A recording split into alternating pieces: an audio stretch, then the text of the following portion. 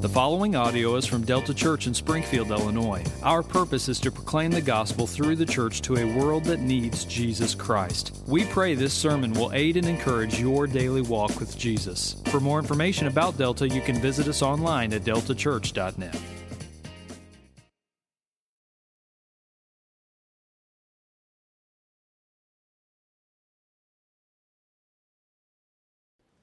Well, thank you for being here and worshiping with us today. As you just heard, we're continuing our trek and our journey through Mark chapter 7. And as we just turn our attention to these handful of verses 14 through 23, Jesus is going to build out a huge category in the Scriptures, this idea of the nature of the heart of man. And really, now that Jesus is done talking with the religious leaders, we see here in verse 14, he's going to transition into a conversation with the crowd around him. What we're going to see is that Jesus is going to address the heart of the problem, which is the problem of the heart. And so as we turn our attention to these things, we're going to hit pause, we're going to pray, we're going to ask the power of the Holy Spirit to come and to infuse the preaching and the teaching of His Word, and then we'll dive in to our text this morning. So why don't you guys join me in prayer. Lord Jesus, we have before us your very words concerning the true nature of the heart of humanity, the heart of every man, woman, and child that's ever lived, is living, and will live. Lord Jesus, as we turn our minds to these things, I pray that you would delight to infuse the preaching and teaching of your word with your Spirit, the Spirit of Christ. That you would cause our hearts to burn within us as you unpack the very truths of these realities that we are going to consider now before us. Holy Spirit, I ask that you would fill me. Use me to proclaim the bad news so that we can see the good news of your grace. Holy Spirit, I ask that you would sharpen dull minds, you would attune ears that are plugged, hearts that are hard towards the things of Christ. Would you, Holy Spirit, now apply your softening work to the hearts? All so that we can leave here today saying again, did not our hearts burn within us as the Holy Spirit empowered the preaching of the Word?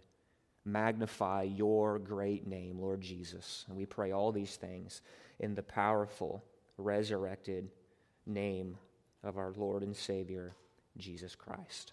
Amen. Consider this question. What is wrong with the world? What's wrong with the world? Several years ago, a British newspaper editor posed this very question. And seeking answers to the question, what's wrong with the world, this editor reached out to various authors of his day, and one such author was a man named G.K. Chesterton. In response to this question, Chesterton was reported to write this: "Dear Sir, regarding your article, What's Wrong with the World, I am yours truly, G.K. Chesterton." Now, whether or not you agree with Chesterton, it's hard to deny the power of his response. There is a striking shock value to that just a little two-word response in regard to the question, what's wrong with the world? And he just says, listen, I am the source of what's wrong with the world. We just got to admit there's just something striking, something very shocking to that short and to the point response. And the reason why I think there's a striking shock value to it is because within the core of every man, every woman, every child, there is something in us that strives to deny Chesterton's response. If we were to ask 10 different people to give us a response to the question, what's wrong with the world? My guess is that the various replies that we would receive, they would look less like Chesterton and they would sound more like this. Dear sir, regarding your article, what's wrong with the world? They are. Sincerely, everybody.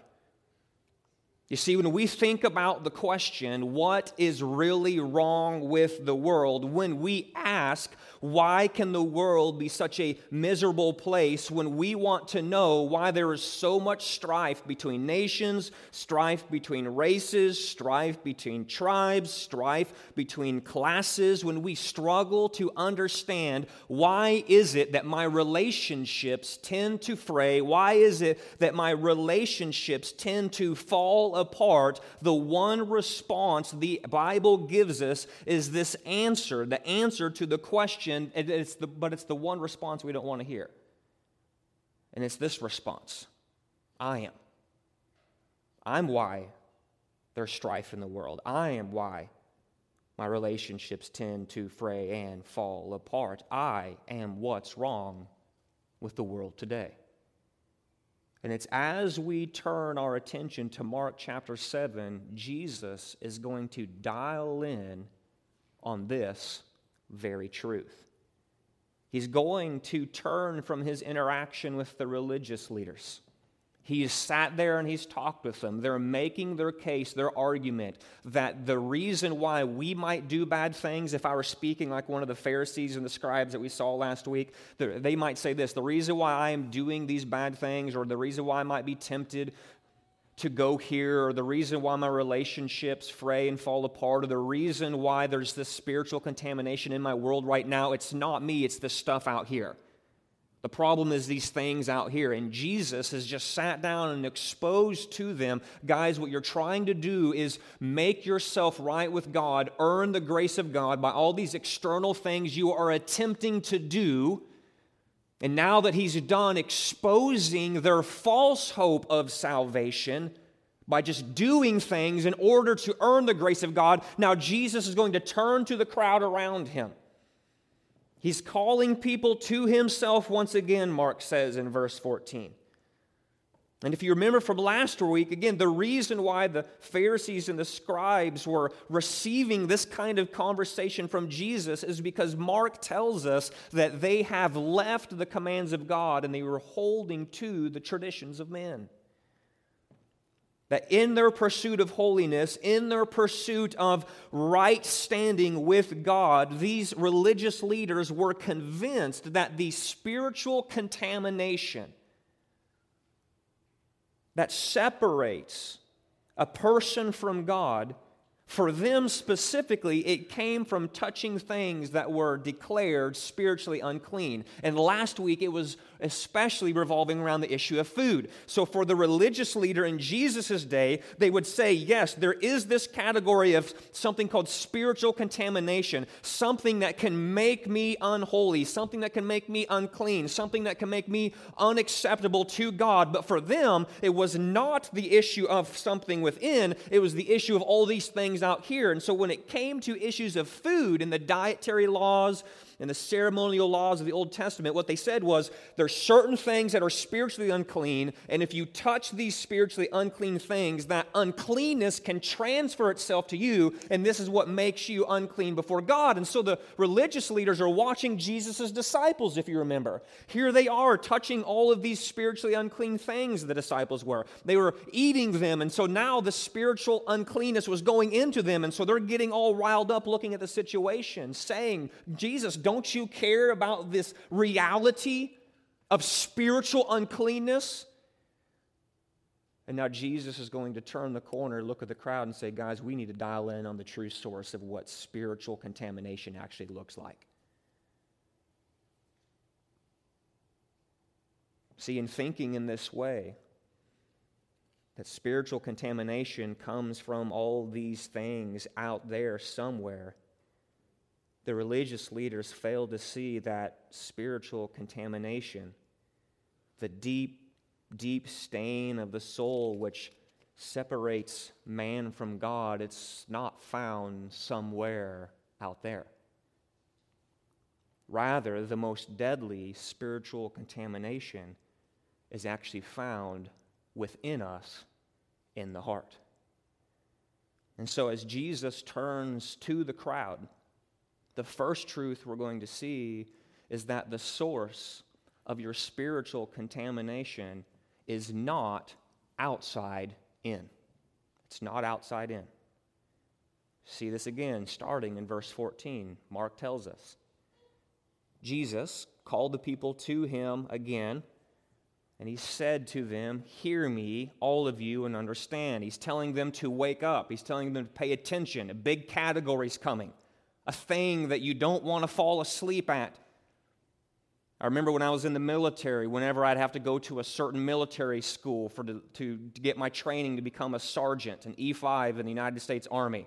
I had one military instructor, whenever he was just lecturing and giving us classes, whenever an answer he was about to give to a question he knew was on the test, he would start doing this.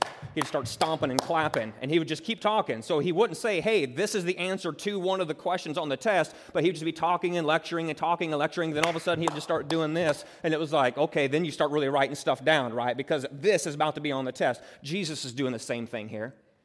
He's sitting here talking, and he's like, you don't want to fall asleep on this one. See it there, verse 14? Hear me, all of you. You've got to understand this is a category that must be built in your thinking when it comes to understanding the things of God and the way salvation works, and this understanding of what is the true source of spiritual contamination, the thing that separates you from God. Pay attention. He rolls into verse 15. Here's what you need to understand. There is nothing outside a person that by going into him can defile him, but the things that come out of a person, this is what defiles him. See, spiritual contamination is the idea behind that word defiled in verse 15. So when Jesus talks about a person who is defiled, he's just simply talking about someone who's spiritually unclean before God, someone who's spiritually contaminated in the eyes of God. Again, in saying these things, Jesus is just simply addressing the crucial misunderstanding which says the source of your spiritual contamination before God is outside in. And in direct contrast to the Pharisees and scribes, Jesus boldly declares that people are not defiled by what goes into their body. Mark continues, verse 17. He tells us that the disciples are having a hard time grasping this, and we don't want to drill down on them and, go like, man, if I was there, I wouldn't be in this way. And here they go asking the question again. I mean, you got to understand the ebb and flow of religious thought for that day and for the years and years and years established in the law of God and the traditions of men who were trying to protect the law of God, all these things. It was just this. The common language was, yes, you could be spiritually contaminated for God, but it comes from all that outside stuff out there. So if you just avoid the outside stuff, you won't be spiritually contaminated. Jesus was revolutionary in coming along and saying, guys, I know what you've been taught for years and years and years, week in and week out, synagogue, morning, night, noon, all these things. I know what's been said, but listen, it is categorically not true. You cannot be defiled by what goes into your body. So it prompts the disciples to ask the question about the parable. Mark says, the crowds dispersed. And so Mark tells us that Jesus says to them, then are you also without understanding? Do you not see, he's going to repeat himself, that whatever goes into a person from outside cannot defile him? And the question is, well, why? Why is this the case? And he gives the answer. It's because this food in this case, it enters not his heart, but his stomach, and is expelled. Thus, he declared all foods clean. In other words, when Jesus is teaching this, when Jesus is saying this, he's like saying, listen, to assume that something like food or drink is the source of what makes you spiritually unclean before God, that's just to flat out miss the mark. Touching certain foods cannot make you a sinner any more than abstaining from certain foods can make you holy, is what he's teaching them. He's like, listen, food is eaten. It goes into the mouth. It's digested. It goes down into the stomach, and then it is expelled. It all goes in one end and out the other, literally. If you look at the little end note at the end of that verse, you go down, there's 3 words that most Bibles don't put in there. Jesus is literally saying, listen, when it enters the heart but what happens is it enters not his heart but his stomach and is expelled. The 3 words that are left off and it goes into the latrine. He's literally saying it goes in, it goes out. It has nothing to do with your heart. So if you're banking on food as being the source of your spiritual contamination, you're not going deep enough. You're missing the source issue here. To believe this to be true is to miss where your spiritual contamination actually comes from. You see, the religious leaders failed to understand that sin begins in the heart. Sin always proceeds from within.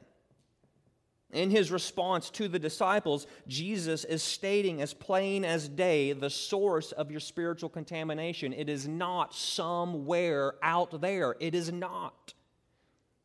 Your corruption, your impurity, your defilement, it is not external. It is internal. And as we said earlier, it is this singular reality that our corruption, our impurity, our defilement before God, it's not an external thing. It is born within us. It's like the Trojan horse. It's just hidden inside of us. It's the thing that corrupts us.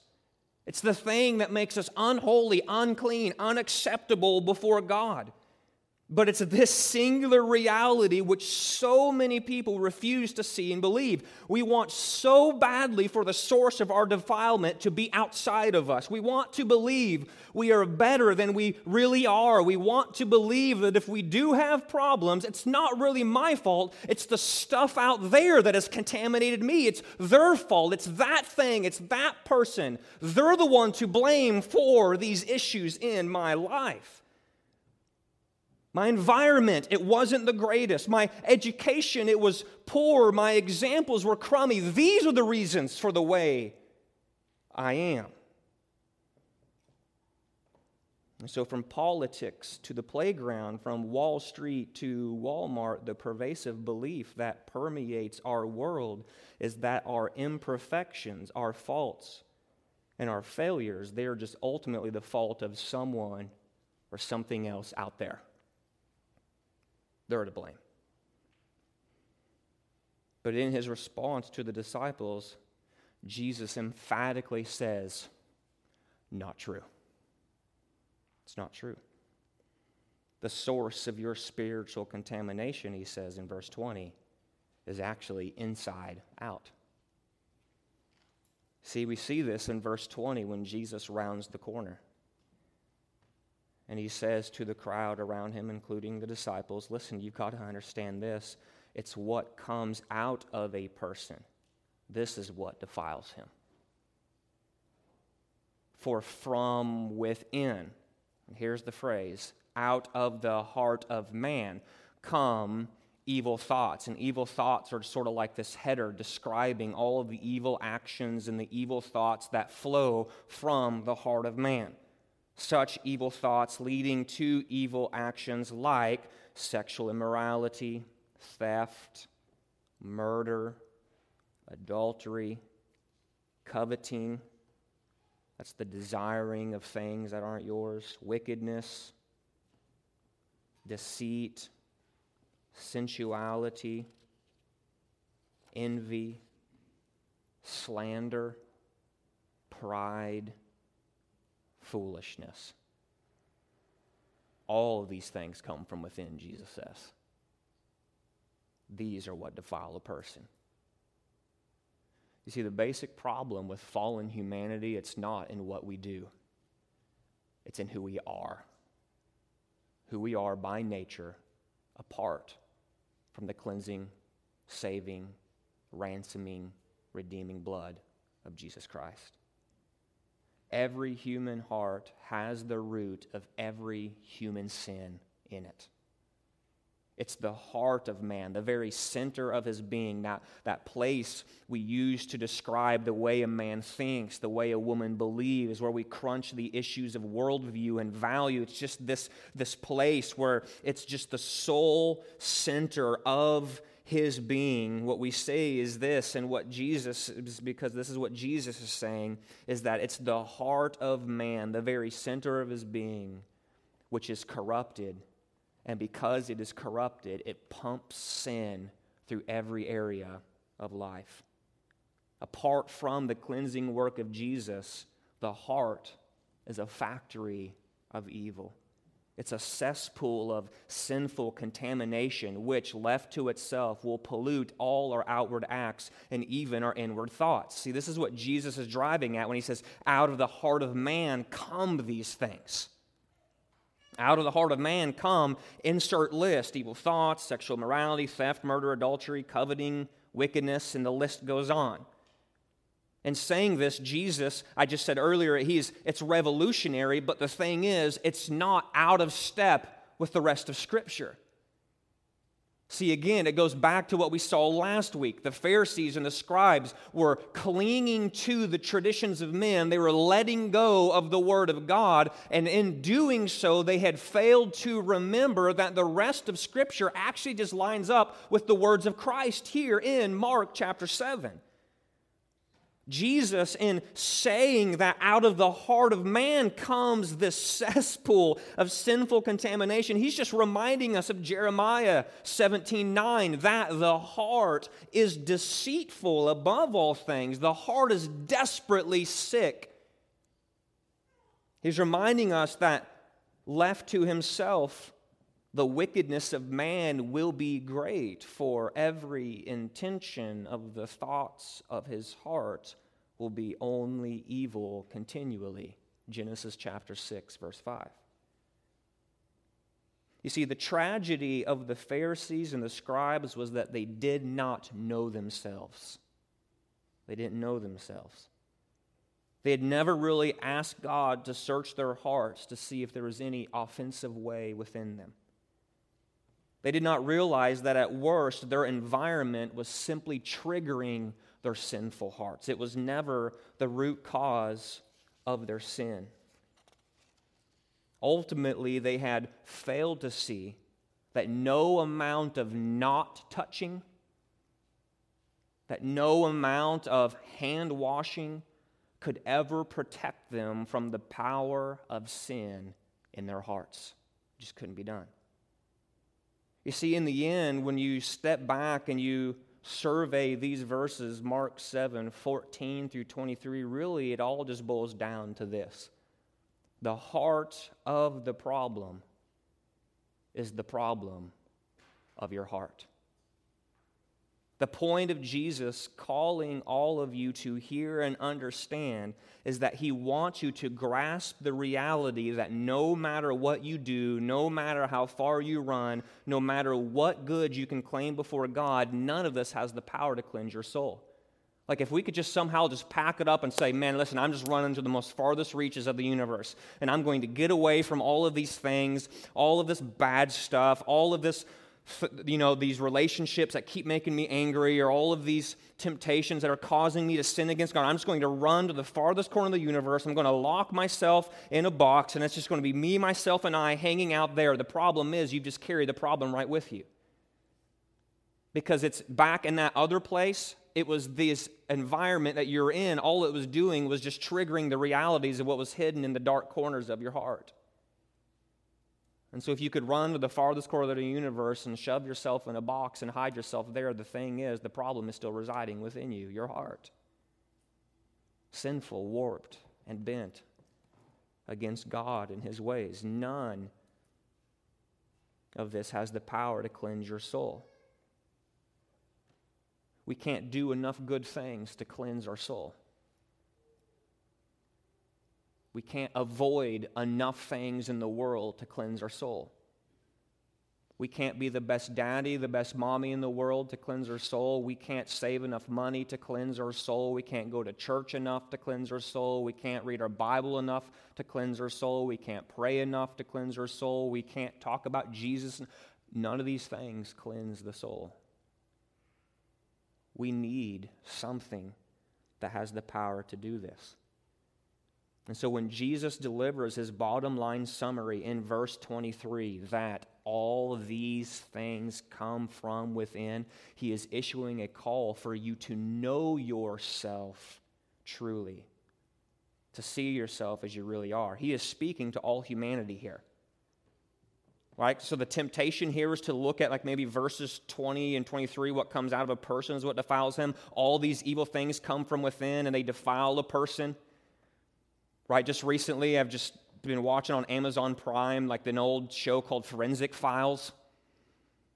And it's just show after show of all these horrendous murders that have been committed and horrendous crimes committed and how the forensic world of science, like I'm just sitting there watching this list on play. Man, evil thoughts, sexual immorality is usually involved, adultery, a man cheating on his wife, murder, all these sorts of things, coveting, wickedness, they're just on display here. And the temptation is to look at a show like that and go, man, those guys are screwed up. Man, they really should be on Forensic Files. Man, they've got some issues. But when Jesus comes along and he says what he says, our temptation is go, that's right, Jesus, go after them. Look at how awful they are in the external realities of their life. But Jesus is not saying this is only true of those few wicked people that ought to be in prison out there for the nasty stuff they've done. It's for the sweet old lady that lives right next door to you who's never said a wicked word in her life to you. It's for your coworker who just busts his chops at work every single day, loves his wife, serves his family faithfully. It's for the good guy, the good girl. It's for your little child. Because the reality is, our hearts come into this world bent, twisted, warped, defiled, contaminated by the cesspool of sin. So whether it's high or low, whether it's rich or poor, old or young, from CEO to entry-level clerk, PhD to GED, all of us have by nature the kind of heart that Jesus is here describing. Now it's true, like I just said, these evil thoughts and actions may lie dormant all of our lives. We fight to keep these realities of our heart from coming out. We fear the consequence. That's part of my testimony. Growing up in church, I would have called myself a Christian. I did call myself a Christian. The externals of my life were phenomenal. What are the things that all your buddies are doing in high school? They're smoking, they're drinking, they're having sex. Those are all the things I didn't do. And I was proud of it. But if you could lay open my heart, man, it was a cesspool of sinful contamination because basically all the stuff that they had just thrown off, all hindrances, and they were doing externally, I was role-playing and it was just working itself out in my mind. And so if my high school buddy who was drinking, smoking, having sex, and doing all these things, if he were to die and I were to die in a car wreck with him, we would both stand before God and God would say, listen, your heart led you to do these things externally. Jonathan, your heart did not lead you to do these things externally, but the bottom line common denominator is your heart was warped, bent, twisted away from me, and the redeeming blood of Christ had not cleansed you. Depart from me. Matthew 7 language.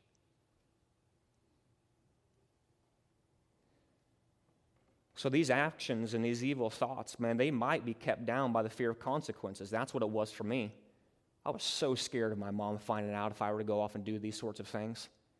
And so it was the holy fear of mama's wrath coming down on me that kept me straight, man. And I thank God for that. That was God's grace, but it wasn't saving grace. I could have stood before God and said, but God, look, man, I didn't do all these things. And he'd be like, well, why did you do it? The motivation in my heart wasn't to please God. The motivation in my heart was so that my mama wouldn't get upset. It looked great on the outside, but the reality is my heart was still far from God. Again, it was last week. I was honoring God with my lips, but my heart was far from Him because my motivation wasn't pleasing God. The motivation was not upsetting Mama. So these evil thoughts and actions, they might be kept down by the fear of consequences. They might be kept down by the restraint of public opinion, the fear of discovery, or the desire to be thought respectable in the workplace or to the neighbor or whatever it is. But no matter how you dice it, the resounding chorus of Scripture is that every man, every woman, every child has within them the root of every sin.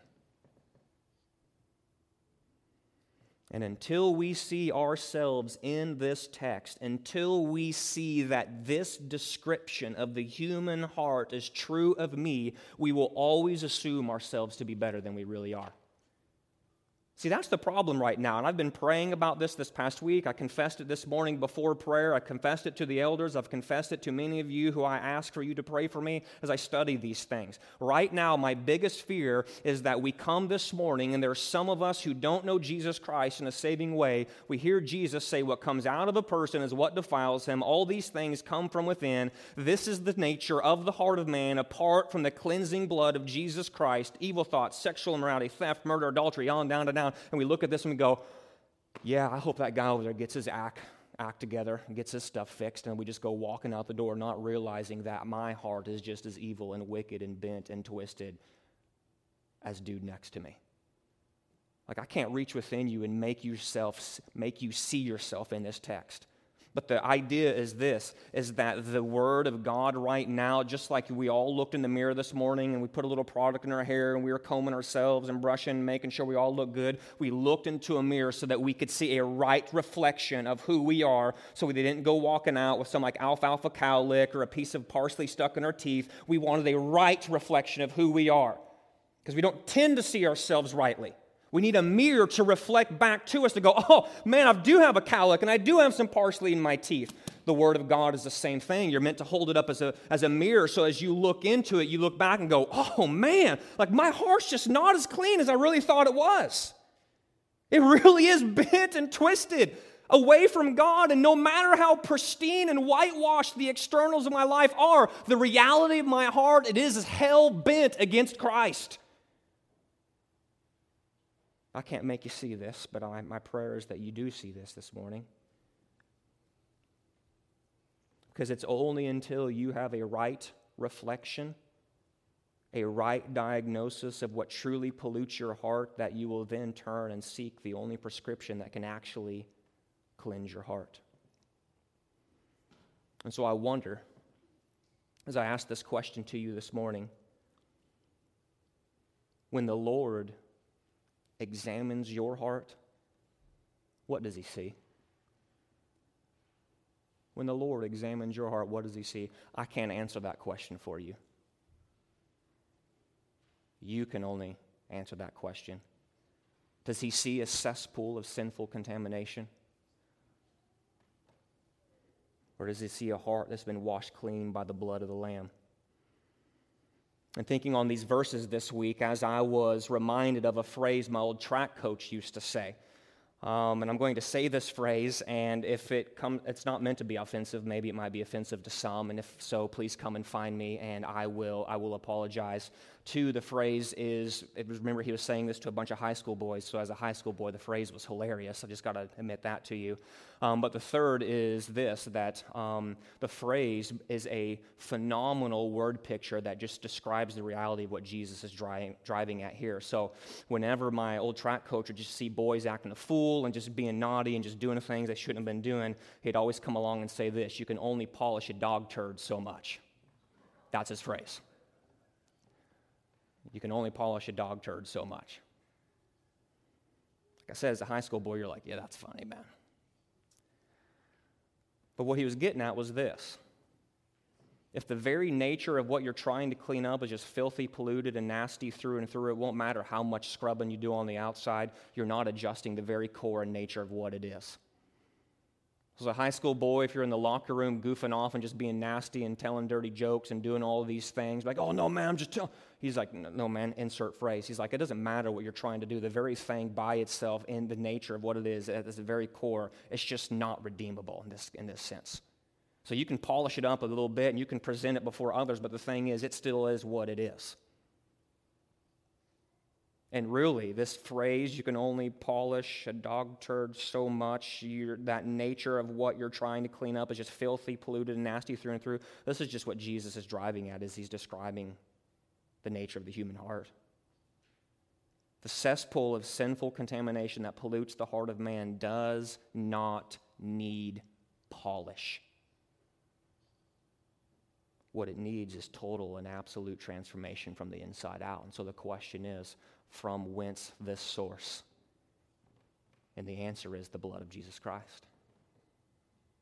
See, Jesus didn't go to the cross and die on the cross and shed his blood on the cross and go into the ground and resurrect 3 days later for a little bit of self-help external polish when we find ourselves in this place. Jesus Christ, the King, dying on the cross, shedding his blood for sinners, resurrecting from the grave, is the power that cleanses hearts from within. It's the reason why sinners can be made right with God. It's the reason why cesspool contaminated hearts can now have entrance into the kingdom of God. It's the reason why those who are once dead can now be made alive.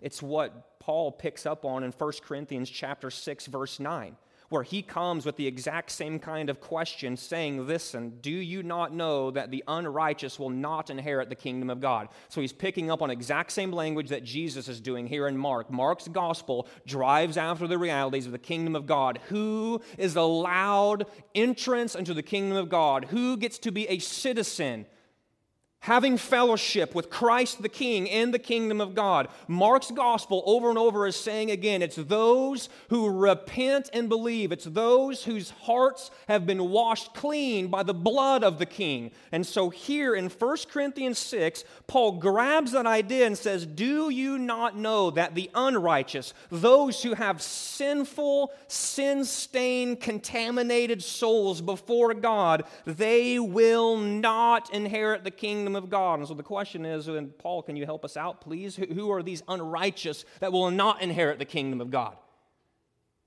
And he goes right to a list, just like Jesus goes right to a list. This is what Paul says. Do not be deceived, neither the sexually immoral, nor idolaters, nor adulterers, nor men who practice homosexuality, nor thieves, nor the greedy, nor drunkards, nor revilers, nor swindlers. These are those who will not inherit the kingdom of God. If you were to close it right there, you'd be like, man, that's bad, bad, bad news. Because he just basically laid out a definition of all of humanity. It'd be like Paul going, guess who doesn't get an in? Everybody. Don't have any good news for you. See ya. But listen to the words of grace. Listen to these words of grace. Such were some of you, he says to the Corinthians.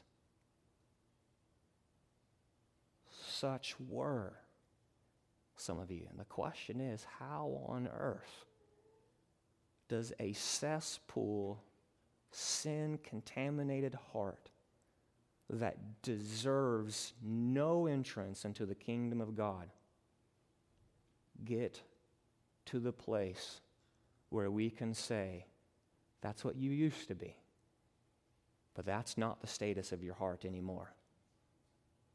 And the answer is found in verse 11 when Paul says, such were some of you, but you were, notice the language, washed.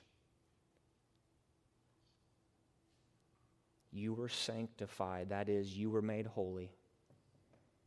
You were justified, that is, you were made right. And here it is, because of the name of the Lord Jesus Christ and by the Spirit of our God.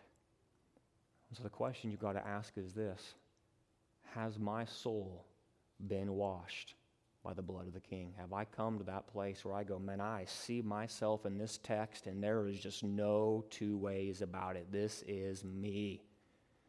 Don't leave today just sort of hoping maybe that little nudge that you're feeling will just sort of dissipate. Don't leave today going, is this really that important? It's of eternal importance. You're going to stand before God one day either with a cleansed soul or with a sin-stained soul.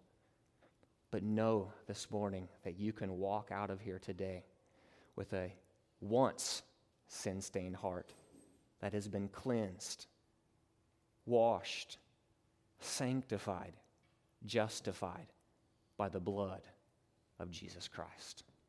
Let's pray. God, help us